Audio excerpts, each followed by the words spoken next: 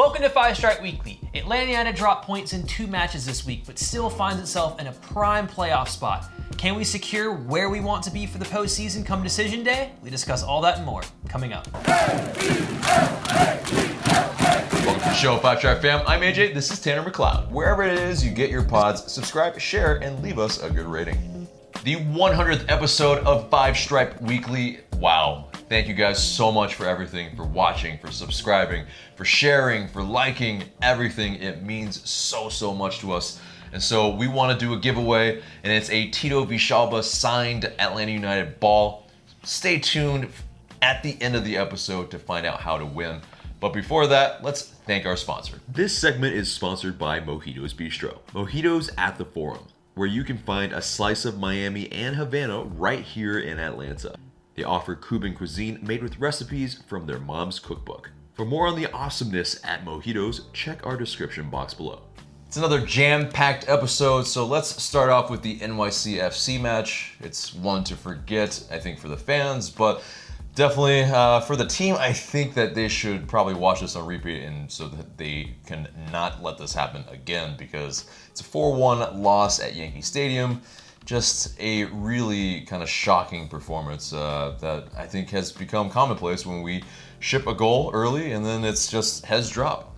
It's been symptomatic of Atlanta United on the road almost all season, if we're being honest. You had similar performances in the first half against LAFC and Chicago that when the goal started going in, the team didn't seem to know what to do. Chicago game, you can look at another bad performance from LGP. And yes, I think it's easy to single him out for criticism in this match because 3 of the 4 goals, probably on the whole, he made individual mistakes that allowed the goal scorer to get in, but it's not entirely his fault. It's a team failure on a whole level from the coach to the playing staff. So it was, it's a night to forget, but at the same time, it's a night to remember for that team because you cannot afford to put in a performance like that in the playoffs. Yeah, so, especially allowing Alexandru Murtrita to get a hat trick, Bear just coming back into the team, gets a goal. It's just one of those things where, I think, like we were saying earlier before the show, LGP, I think, probably was getting targeted. Miles Robinson, one-on-one is a rock normally. And he makes the mistake. Yes, that happens. Mm-hmm. But I think that, it's just like... And I think our right center back and left center backs are being targeted in a sense because they know, Miles Robinson isn't going to win a lot of, or against Miles Robinson, you're not going to win a lot of one-on-ones. And so with, targeting those kind of weaker points of the defense, and knowing that our wingbacks probably aren't going to track back as much, and, it's just because they're not naturally defenders, it becomes a little bit more glaring and highlighted because of that. And it's tough. I think coming into the game, when you have pretty much Tito Villalba playing left wing back, at least, for some portion of the match, he was very out of place. He had a howler. Yeah. Let's be honest, it was not a good game for him. No. He had a chance to score with his left as well. I think it was just, he kind of snatched at that chance as well. It was just, all in all, yes, it's good that he got a run out, but, it's just, I think, wasn't the game for him, I think, at that position at the very least. And then I think it's also good, though, in one regard, that Frank de Boer was able to at least experience Yankee Stadium. So, at least maybe if there is that instance that we play there, in the playoffs, then there's at least maybe some lessons that he can learn. But he definitely needs to learn them, though, when you think about it. Because I think that's the most frustrating things for a lot of fans going into this match was that when you watched it, you felt that it was almost entirely preventable. Yeah. And from the get-go, the tactical setup appeared wrong. You were playing Franco Escobar on the right, who's not as defensively sound in terms of his positioning when he's playing as a right wing-back as opposed to a right center-back when he's a bit more restricted. You didn't have Julian Gressel to do the hard work out there. You were playing Tito Villalba in a position he's never played before as a professional, and he was definitely not going to give you any defensive cover. Then you played with the midfield too, and we talked about the need to have a Jeff Larentowicz in that game because he could at least shield you from the counter. Eric Remedi had one of his worst games, and you could see that Frank de Boer was frustrated with him after the match, after he substituted him, because he couldn't keep his positioning because we were playing man-to-man in midfield. Mm-hmm. And it across the whole pitch, really, and it allowed NYCFC to have all the space they wanted to attack the weaknesses in the center backs in those one-on-one situations. And because of De Boer's tactics, you put your players in a position to fail. And then the players back it up by putting in a performance that was failure. Yeah. No, it's true. But yeah, the lone, I think, kind of positivity from this match, I think, is that PT does get on the score sheet. He does pass that ball to Vasquez, who wins that penalty for him. And then, he is able to take a penalty finally because Josef Martinez is not in the squad. So, yeah, I mean, I think PT seeing the back of the net is a good thing, I think, in order for his confidence, because he's definitely, I think, a confidence type of player for sure. But I think, yeah, I mean, all in all, when we allow them 16 shots, 8 on target, and we only get 10. I mean, it's kind of been the tale of, I think, September. I mean, it's been kind of forward in terms of us creating a bunch of chances, and especially, of course, it's always harder with Josef Martinez out. And so that is like, guys do need to step up in that regard. And then, yeah, I mean, there's just some really big examples of shoddy defending in this match. Another one being Flo Pogba conceding that penalty, kind of bowls over Maxi Morales. I mean, I'm not even sure what he's thinking. Well, the positive was that the penalty was just about as bad as a challenge. Exactly. It went hand in hand. Yeah, it was. Thankfully, he didn't put that in, because that would have buried the entire match completely. 4-0 halftime. Yikes. Exactly. But yeah. So, and then we were talking about Eric Remedi. Yeah, Mo Adams came in, probably got a yellow card, and he is out for the next match, right? And then it's kind of just the state of affairs, I think, at Yankee Stadium for this match. But in terms of getting into the post-match quotes, Frank de Boer had some very, I think, frank things to say, no pun intended. He says, "We want to play in big games. This is a big game. This is a big game. You have to also play with a big mentality. That we didn't show in the first half." He also said, "We were reacting the first half and not anticipating. The first 3 goals, it's like a long ball, more of a counterattack than a build-up. Then it's about mentality and winning duels. In the first half, they were winning those duels and creating chances." And Brad Guzan, he also chipped in with some things about our performance. He said, "We were chasing shadows. They are a good team, and we were nowhere near on the same level as them today." And yeah, it's just, I mean, I think the players know that, yeah, this was not the right performance.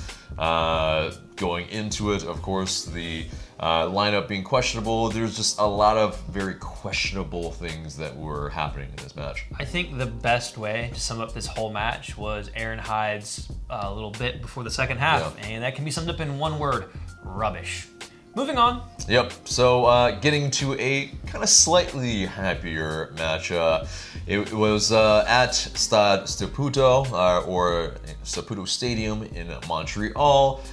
Against the Impact, we drew them 1-1. And yeah, I mean, not a lot of things happened in this match, but I think, some of the positives definitely is Julian Gressel getting on the score sheet. That was a fantastic goal. Yeah, the 1-2. Yeah, yeah, it was tasty, and I think with the other goal, it was Bojan who pretty much was able to free himself from Miles Robinson and just find himself free in the box. And it also helps when LGP dives into a tackle 20 yards from goal with no cover and gives completely misses and allows the defender to take the ball all the way down with no pressure to the byline, have time to pick up a wide open Bojan, and then they score. Yeah, when that happens, it's not shocking you concede a goal. Right, but I think some of the other positives.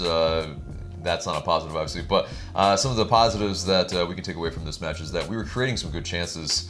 Obviously, yes, it's a kind of inferior defense as opposed to NYCFC, of course, but I think the fact is that we were creating them, and we had a lot of shots on target that, arguably, if the keeper didn't stand on his head, maybe it would be a different type of day. Also, to be fair, though, Brendan Vasquez missed a sitter. Then there was a couple times on the break where PT had tried a chipped effort. Barca wasn't in a great position for a pass, but still there were some opportunities you felt when the game was opening up, because Montreal had to win. That if Atlanta United had played their cards right, they could have gotten that goal to get all 3 points, but it felt too often that they were taking those extra touches. They were unsure of where to play the ball, and if you did get the ball, you didn't take a quality finish. Yeah. So it was frustrating to see that, especially with so few games left in the season.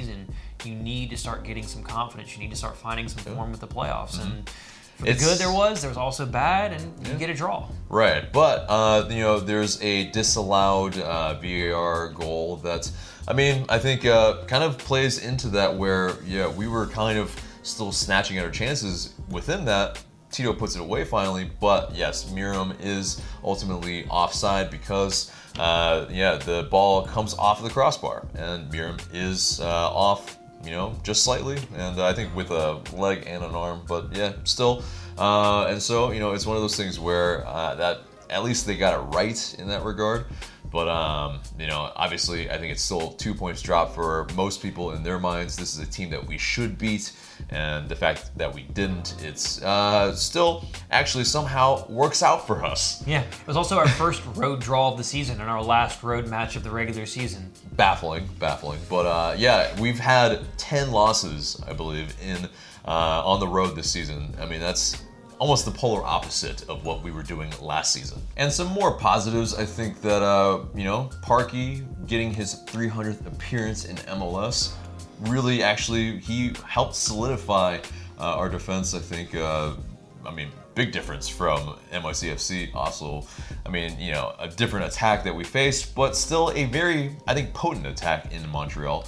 So, Parky and Larry coming in, I think solidified some things, provided some leadership that I think we sorely needed in terms of organization, in terms of just knowing where to be positionally. So I think that was fantastic to see, and I think we'll need and probably need to rely on these guys, going into the playoffs, really for sure, because they're going to be facing their former team, the Revolution. So that will be something that hopefully does happen. But in terms of, I think the Barco free kick was incredible. Before you even get to the free kick, the fact that he came back from injury, I think, is the most important thing. He finally got back on and got some minutes, and then, that free kick. Yeah, it shows that, he's still, that quality is still absolutely there, but Clement Diop is just equal to it, and it's hella annoying because, yes, we had a bunch of chances to really put this match away. Evan Bush would not have saved that. No, I don't think so, for sure not. But, and then so I think also Tito had a curler that was on target that, he took it in a kind of half turn, and then, it would have been a beautiful one that would have boosted his confidence. Wouldn't have been the first banger from that distance he scored against the Impact either. Taking it out of 2017 when he scored that one. Exactly. He scores bangers against them. Exactly. So it's one of those things where there are a lot of positive things to come out of this match still. I think, confidence boosters for sure. But it's just one of those things where, 2 points dropped still hurts a little. But, in the standings, ain't too bad. But getting into the post-match quotes, Frank de Boer, he mentioned that we could have deserved more, but it's our first draw in an away game. That's something. But when you are so close to 3 points, and when you see the results of other games, it's quite bitter to only get 1 point. Agreed there. It was a team effort, and from this we can build on. This is an effort this is what I want to see from the team that wants a challenge to win MLS. This is an effort I want to see every game, and not only home games, but also away games. And so, agreed. Yeah, I think that definitely the effort was probably our best one, sans Joseph. For sure.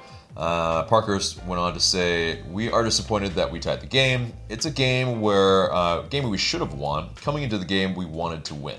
But it's a better performance on the road than the last one. Montreal is a good team, and it's challenging to come up here and play.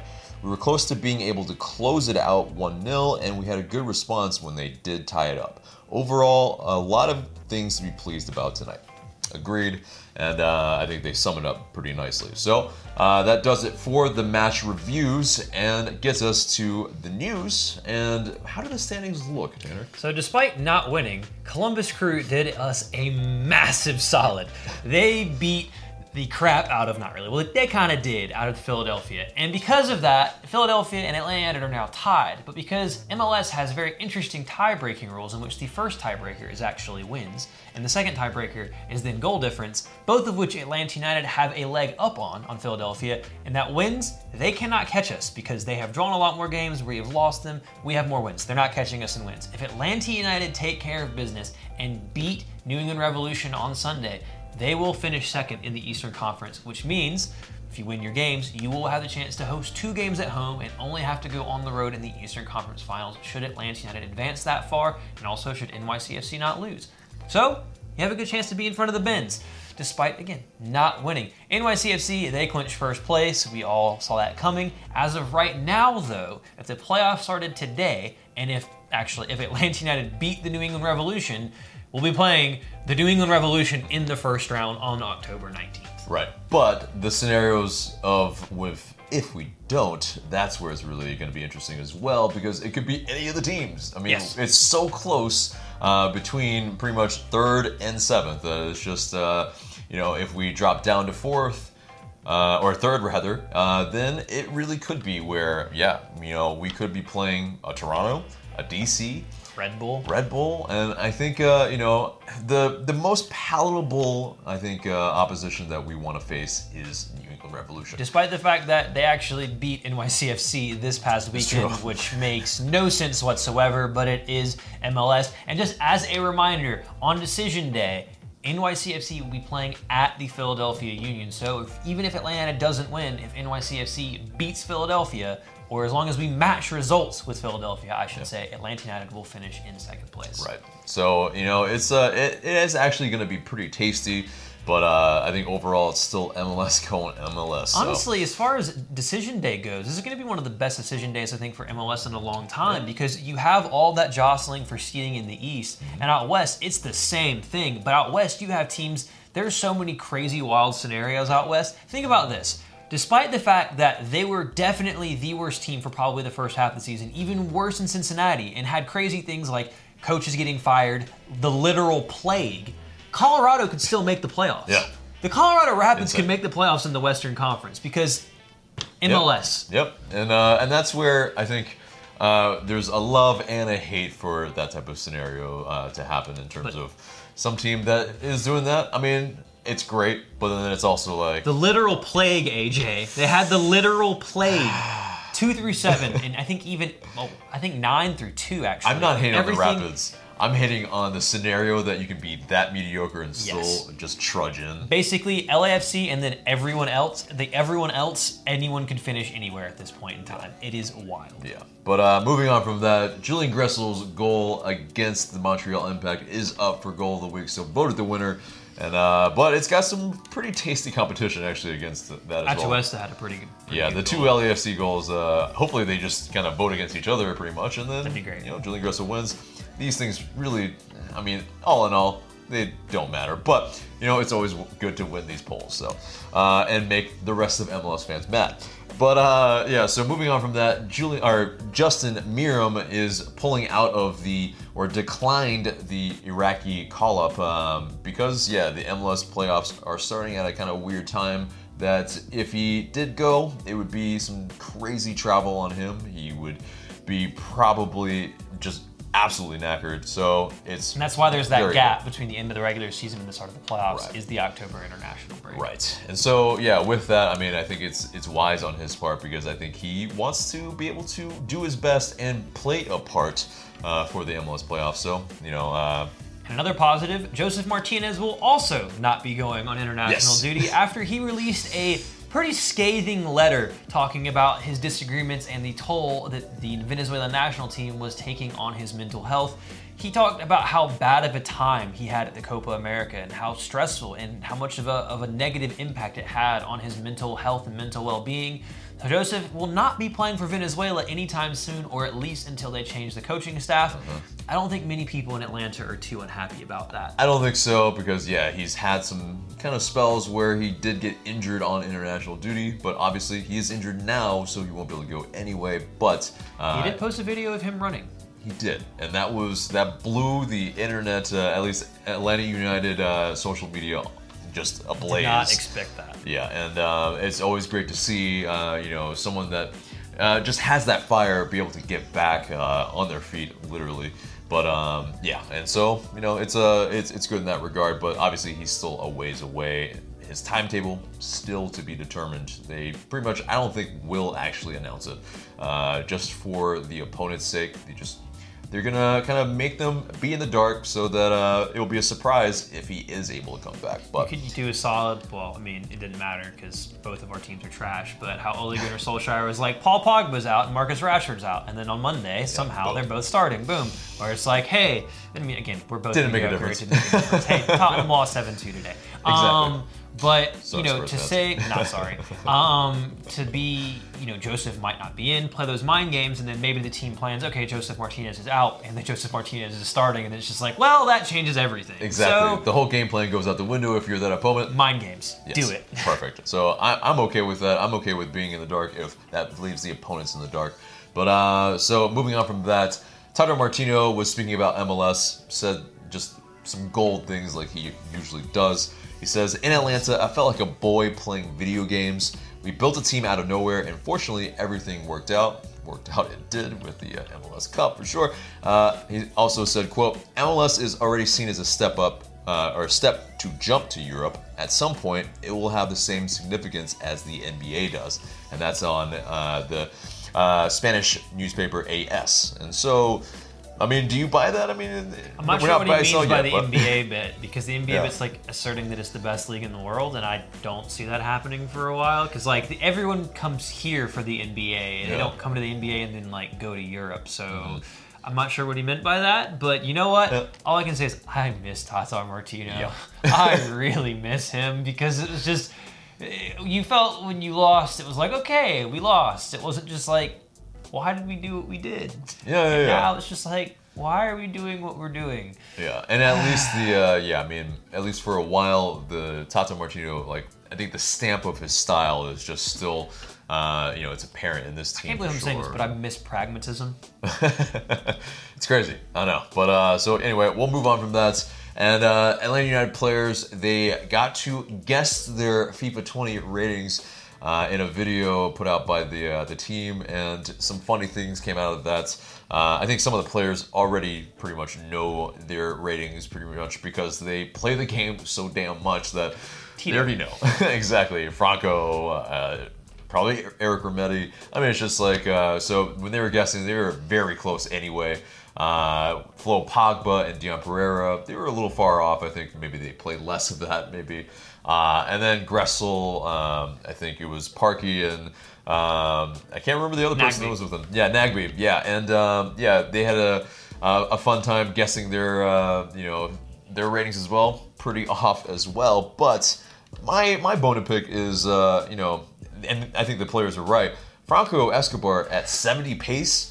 That's really low. He's one of the fastest players on the team. Is defending lower than Eric Remedi as well? Yeah, that's. And it was like you could tell he was not happy. Yeah, Eric Remedi was like, shake my hand, and Franco was like, no, not having it.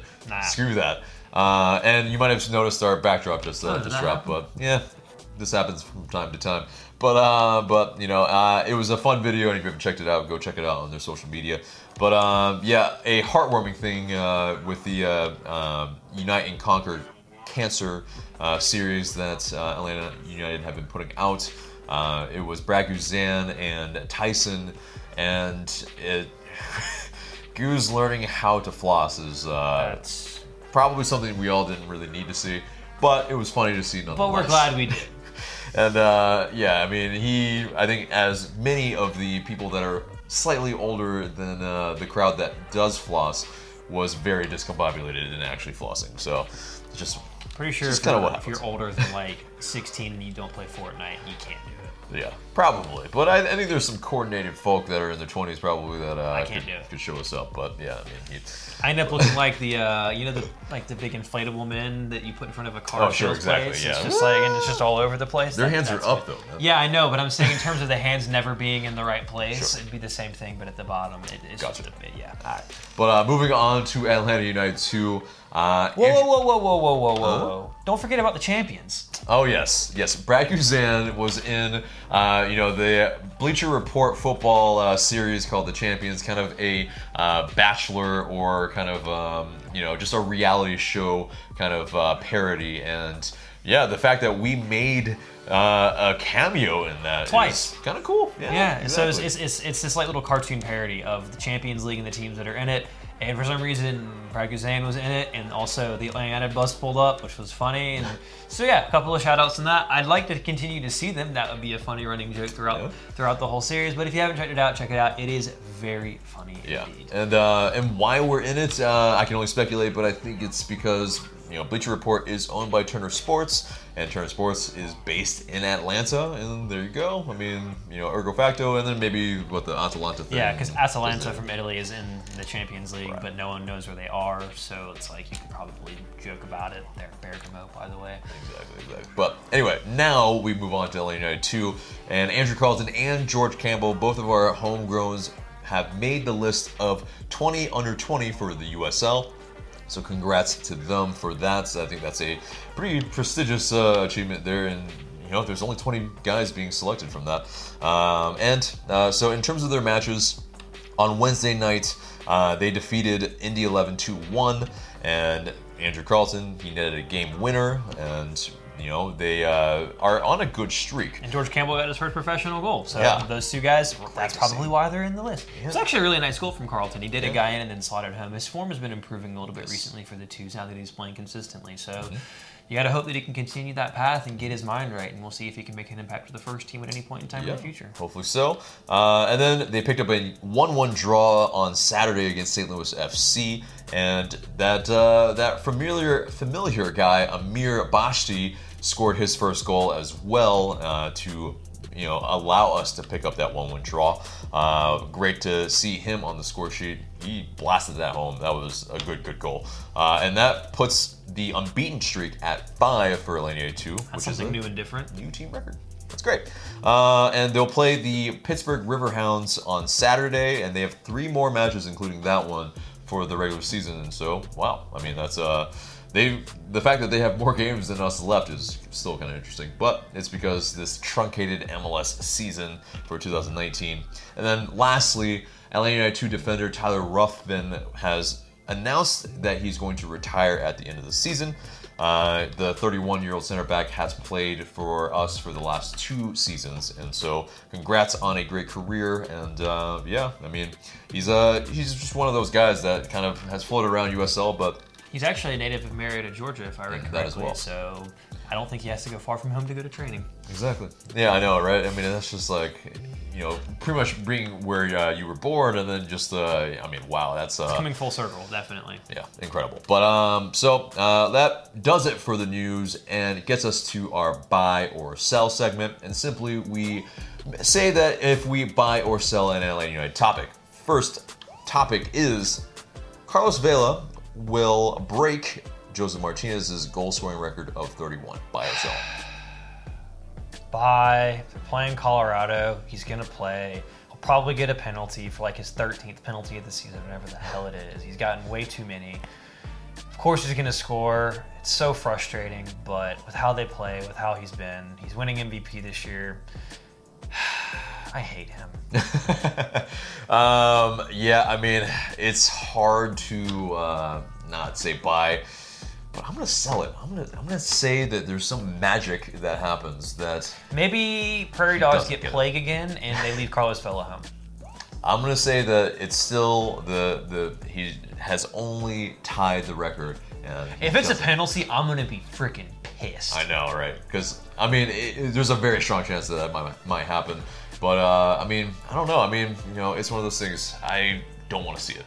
But I don't want to see it either. I hope it doesn't happen. Yeah. Plague. But next topic is you will buy FIFA 20. Buy or sell? I'm selling that right now. I'm not buying FIFA 20. It is broken. I'm a career mode man.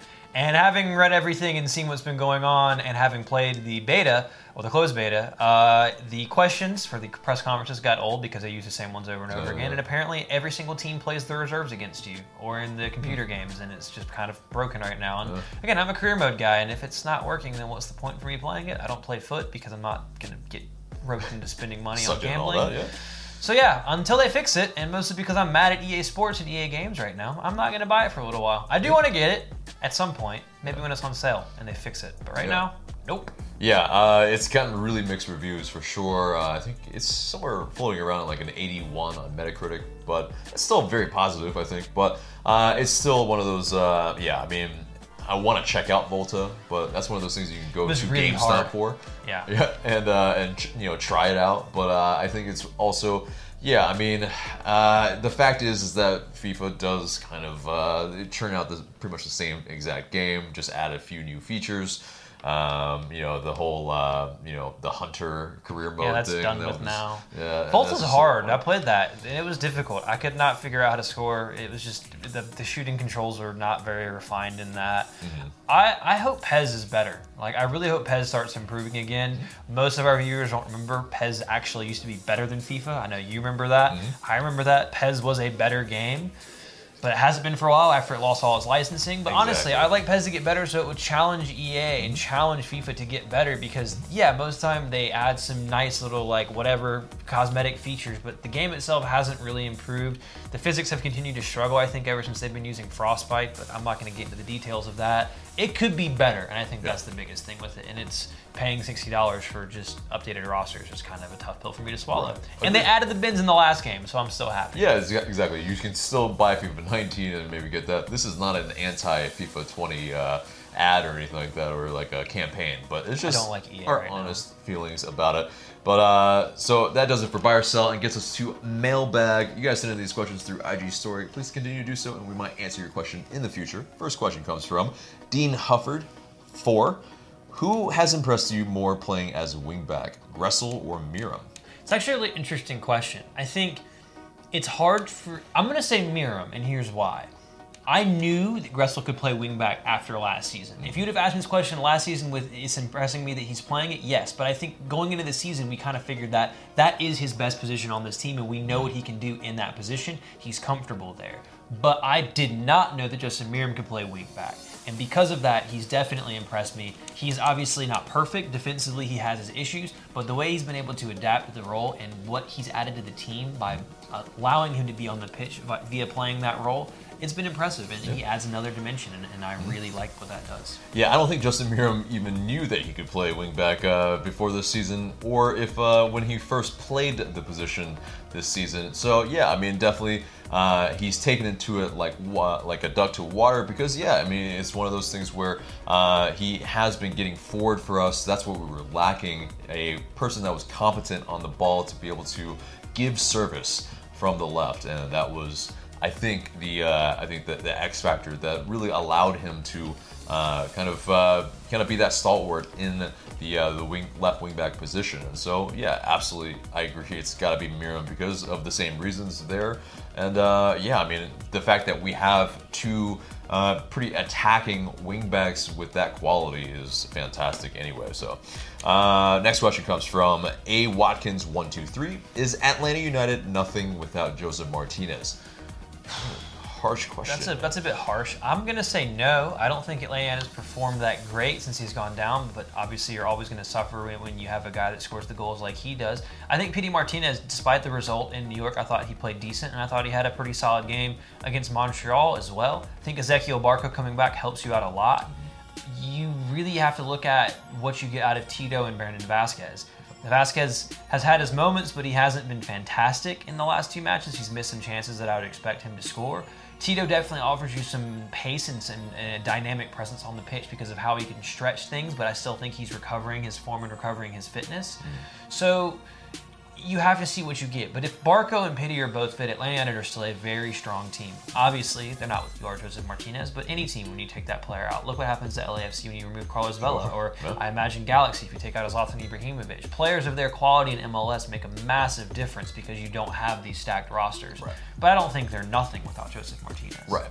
Yeah, because, I mean, I think you also see, to build on what you're saying, like Julian Gressel, who always steps up in that seed when we do need goals. And, I think when you have the team pretty much built around a Joseph Martinez, essentially, most of the team trying to feed him the ball, I mean, it's going to be a lot different for the team when they don't have that talisman, when they're not trying to, play a certain way just to get, that striker the chances that he gets. And so, I mean, are we nothing? I don't think we're nothing. I think we still have very, very talented players. I think they just need some time to acclimate to be able to, I think, put away some of the chances, because I think you saw against Montreal. I mean, there were a plethora of chances, and it's just a matter of kind of getting those reps in those positions in actual games. So, next question comes from Hype Monster. Should there be a change in tactics when we reach the postseason? I think at this point in time, to change tactically would be very, very difficult. Tata Martino, yes, he changed, but it was for a much more pragmatic system, and you had kind of a stable season up until that point as well. Atlanta United has not had that this year. There's been a lot of changing. There's been a lot of ebbs and flows. And I think to change things drastically at this point in time could be very difficult, especially without Josef Martinez, because you're having to ask the players to acclimatize to a new system in addition to not having their best player. And that's kind of a multi-layered thing that could make things very difficult. And again, you most likely are going to be facing off against New England, and they're a very solid team. So I'd like there to be a bit more pragmatism. Yes, a bit more, being a bit more defensive, absorbing some attacks, maybe playing a Jeff Larentowicz instead of an Eric Remedi. But I think it'd be simple tweaks. I don't think you can do massive things to change the whole system. Maybe a little bit just of the mindset and the attacking impetus that you put in the game. But outside of that, major changes, I wouldn't make any. Yeah, I think it is one of those things where that pragmatism on the road, I think, is what is necessary.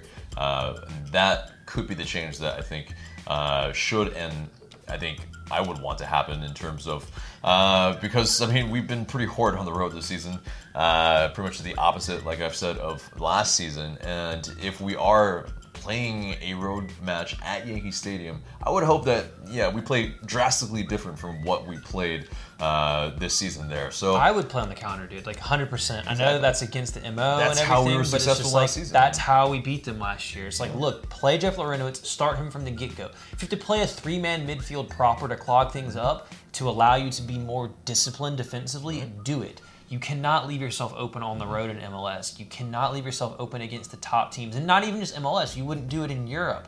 If you're playing in the Champions League, you have to be smart, compact. Don't get 5-6 guys ahead of the ball when you're on the road.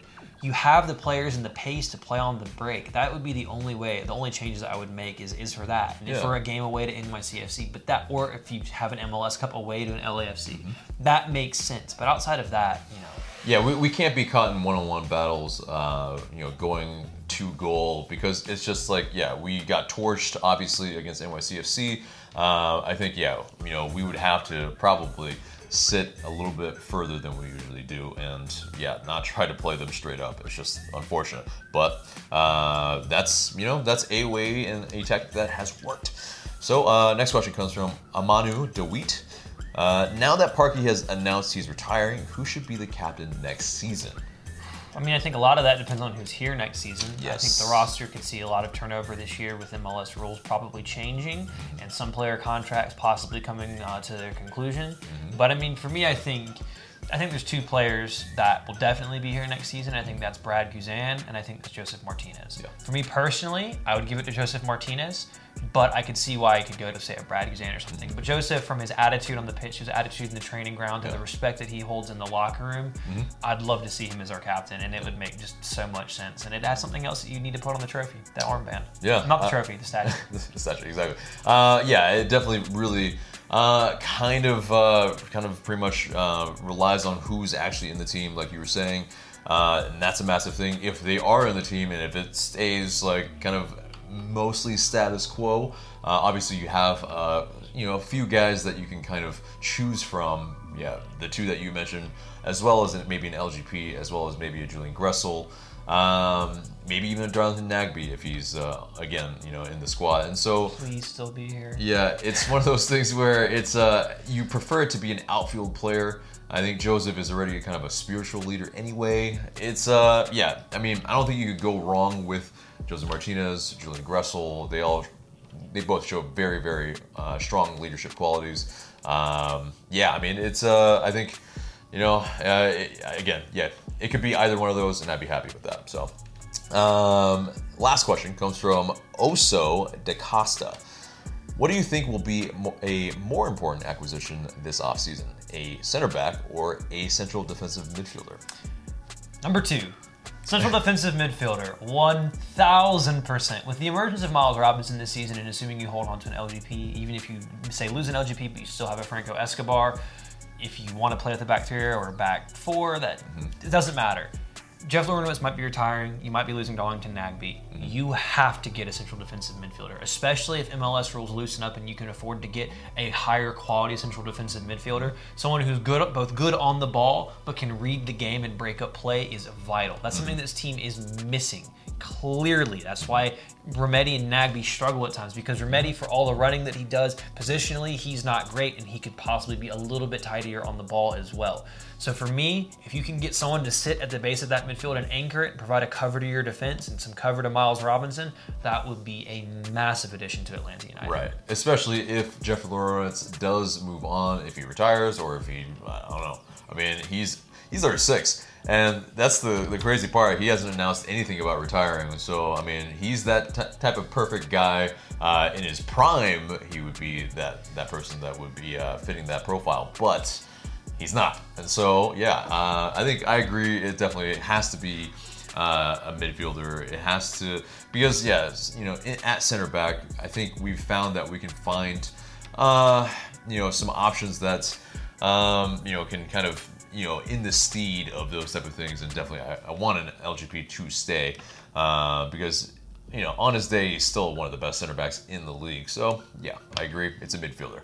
So that does it for the mailbag and gets us to the match preview. And it's decision day. It's New England Revolution, and it's at Mercedes-Benz. Everybody plays at the same time, 4 p.m. Eastern time.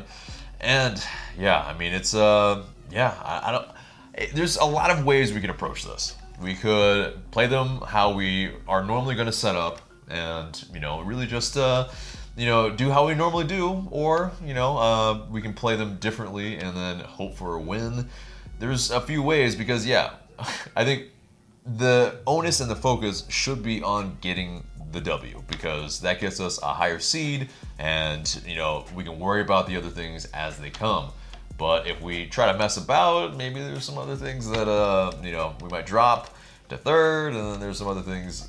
It really, yeah, it starts to encompass of, you know, like, what is Frank de Boer going to do? Is he going to play his full hand or not? For me, personally, I play the full hand. You're not, well, what you have available to you as a full hand. I still don't think Ezequiel Barco is going to start this game. I think we'll come on as a second half substitute, and you're not going to have Joseph Martinez. So off the bat, you're not going to look like what you could potentially look like come the 19th if New England Revolution is the team that you do indeed end up matching up with. Mm-hmm. They want to come and beat Atlanta United. And let's make that clear. Sure. They don't want to come back to Mercedes-Benz Stadium. They prefer to play a different team, whether that be a Philadelphia or a Toronto. Mm-hmm.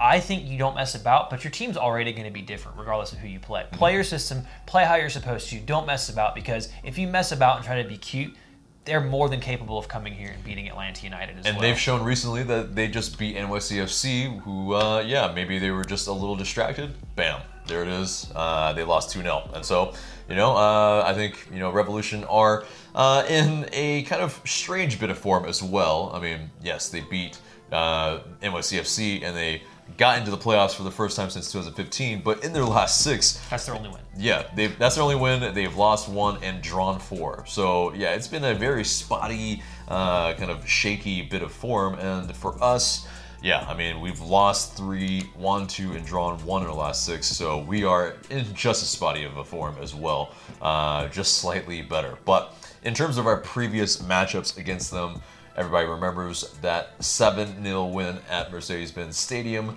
I mean, that's just, I think, one of our hallmark wins. Still so fun. And I think I will watch the highlights here and there just to, you know, make myself smile just once in a while. But also, in that 2017 year, we drew them 0-0 in that slogfest at Gillette Stadium. In 2018, it was a 2-1 win at home and a 1-1 draw on the road. And then in 2019, we played them earlier this year on the road. It was a 2-0 win. So, we play them pretty strong so far with a few draws in there.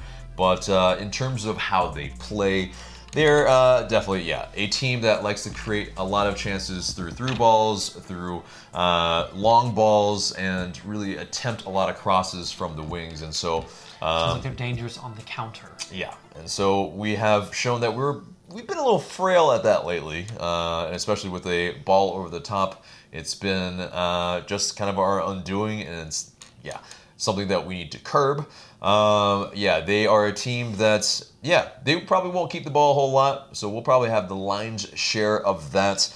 And they are quite bad at defending set pieces and against defending the attacks on the wing. And so, that really bodes well for us because we have some pretty strong wing play with Justin Meram and Julian Gressel. So, I mean, they are a team that I think, they could set up to really try to frustrate us and then, get that, direct ball over the top, and then it's, game on. They're going to try to, score and be efficient from the few chances that they get. And hopefully, in our regard, we are just equal to it and at least can, just stop any of their attacks like that. But, I mean, Parkhurst, he had something to say about this, going in that it's a home game and we want to go into the playoffs feeling good. We want to and expect to win that game. New England is a team that's played really well since the change of managers. It's always difficult this time of year. It's going to be it's going to be tough, but regardless of what they do for us in the standings, of what that does for us in the standings, we expect to win our home games. And so, they have the right mindset going in. I mean, Bruce Arena has really, brought them up, and somehow, I mean, Brad Friedel, was pretty much, he was almost asking to be fired earlier this season, I think. He was terrible. And Bruce Arena has kind of somehow miraculously gotten them into the playoffs. I hate Bruce Arena. And they actually have some talent in their team though, because some of their players to watch: Carlos Gil at 10 goals and Gustavo Bo at 9 goals. I mean, they're really spreading the goals around. And Teal Bunbury, the infamous Teal Bunbury, who's been around forever, has 6 goals. And I mean, they have some talent, I think, that could put the ball in the back of the net. It's just a matter of us, making sure that they cannot do that. So in terms of their injured players, Edgar Castillo, he remains out with a rib injury, and that pretty much is it. So they have mostly a full squad to really select from, and of course we have Joseph Martinez out and Breck Shea out. So we have a lot of options as well, but what are we going to do, right? So in terms of the keys to this match, there's, I think, like we said, or like I said just a second ago, because of their weak defending on the wings, we can attack them with Julian Gressel and Justin Meram. I think they are, I think, primed for this type of match for sure, because their service is generally pretty damn good. Justin Meram, usually going up to the byline and crossing it with his left as well. We will find a variety of chances, I think. And I think that'll put a highlight on Brandon Vasquez as well, if he's assuming he starts. Mm-hmm. Because if there's good crosses coming into the box, he has to be able to use his physicality. He has that size that you don't really get from a lot of players. Although Joseph does, jump like an NBA player, but still, Brandon Vasquez could find himself in some very nice opportunities with the ball coming into the box to hopefully put some goals away. But I think that leads into the second one, which is Atlanta has to finish their chances. Yeah. Because if we don't finish our chances against the New England Revolution, you could see a situation like a Montreal where you draw, or like a Columbus Crew where you lose at home. If you faff about and don't take advantage of their defensive deficiencies, then you could find yourself on the wrong end of a scoreline. And keeping that concentration and making sure you don't give away those easy chances and then concede, that's something that has been plaguing Atlanta United recently, both home and away. So it's going to be really important that not only do they bury their chances, but that they stay switched on defensively at all times when we have the ball. Right, and that's where it is where they love to attack down their right, and so on our left, LGP or Amiram or whomever plays, we have to make sure that we control them and really limit their chances, because it is they've I think teams have learned to target us at our right and left center back positions, so we have to be wary of that. Also, we have to use the supporters' energy because I think they know when we're at home, it's just it's a different ball game. And they know that if they're feeling just even a little bit fatigued, that they can draw up from just the energy that's in the stadium, and so they need to absolutely at least know that it's decision day, know the stakes, and I think play accordingly. But so that gets us to our predicted starting 11. Let's go through the lines here. And you and I agree at literally every position on this. Yeah. One, okay. So we'll go in Guzan, of course, between the sticks. We have, I think, Escobar, Robinson, and LGP. Unfortunately, Parky doesn't play a part, I think, in this, but I think these guys can do the job, and I think organizing against the New England Revolution, it's a weaker side. I think we'll be okay. Hopefully, we will anyway. And you have 2 weeks, and if your first team's fit between now and the playoffs, your first team's fit, you play them. They need that game action. That's important with a 2-week layoff. Right. So getting into the midfield, we both have Gressel at right wing back, obviously. Then Jeff Larentowicz in the middle of the park, Darlington Nagbe, and then Justin Meram. I think it's really important that Jeff Larentowicz play this game. Yes. The team is different when he is there. This is a team that loves to play on the counter. You will have most of the possession.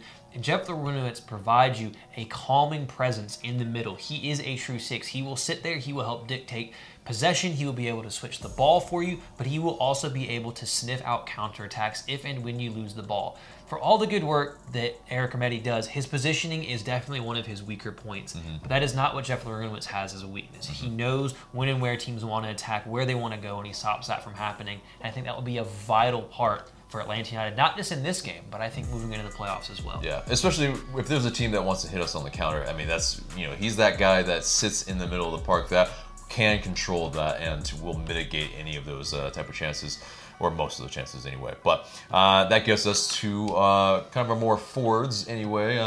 So in the number 10 position, I think we have Emerson Hyndman, who has been doing a great and solid job of late. And I mean, he provides that solidity in case of any defensive actions that need to happen from that 10 position as well. And plus, that back heel flick was tasty, and as he always does, he loves that 1-2. So I think he returns in that seat, and I think Barco does come on later at some point. I just don't think he starts, and so that means that PT and Vasquez start for both of us up top. And I think it's been PT and Vasquez kind of have a connection together as well as Vasquez and Meram. So it's been, in terms of that service to him, in terms of Vasquez, it's been good. It's just a matter of him putting away his chances. Yeah, he's just got to be more composed and have that poise to put away these chances. But I think Tito does come on afterwards. But in terms of starting this match, I'm just not sure that there's going to be really any space for him to play in terms of getting it behind or any of that. It's just going to be a little bit tougher. So in that regard, then, let's get to our score predictions. What do you got? I've got a 2-1. I think that for Atlanta United, scoring 2 goals is something they struggle to do without Joseph Martinez. But I think at home against New England Revolution, if you get 2, you can definitely get all 3 points. But at the same time, I do think New England will score. We just have not been great defensively recently, and it seems that we have a goal ship in us every single game. And they're dangerous on the counterattack, and they've been playing decent against good teams, and they want to go out and put in a good performance and a good shift. So I think they will get a goal, but I think Atlanta United takes all 3 points. Yeah. Very similarly, we have the exact same predictive scoreline. It is 2-1 for me as well, because yes, it is going to be difficult to put the ball in the back of the net because we just kind of haven't in Joseph Steed, but I think we have enough in this, and I'm hoping that maybe Miles Robinson gets a headed goal because he's been pretty much winning so many balls in the box. It's just a matter of one of these days he's going to put on target and he's going to put him away and get it in the net. And so hopefully that happens. I think agreed. Yes, we've been a little bit fragile at the back, and so yes, that will happen. But getting 3 points nonetheless, and us getting pretty much second place in the East. I think most people would not have guessed that in the 8th game of the season for sure. And so I think all in all, it speaks to the mediocrity in the East, but also I think the turnaround that has happened. And I think, yeah, I mean, if that were, it's a pretty decent season, as well as 2 trophies to go in that. Yeah, it ain't too bad. So, yeah. That does it for the match preview, and that gets us to our question of the day. And your question of the day is this: would you trot out a different lineup or use different tactics against the New England Revolution to throw them off for a potential playoff rematch come 2 weeks from now? Get down in the comments below and let us know what you guys have to say. All right, guys, it's giveaway time, and so to thank you guys for your support, all you got to do is comment your score prediction in the comments below for our match against the New England Revolution, and we'll randomly choose a winner of that Tito Bichalba signed Atlanta United ball, and we'll announce it on next week's show. So get in the comments, let us know, and we'll choose the winner. And that's it for us today. Remember to subscribe to us if you haven't already, share this episode, and leave us a review and rating so we can pop up higher in your rankings. For Tanner, I'm AJ. Thanks so much for listening to the 100th episode.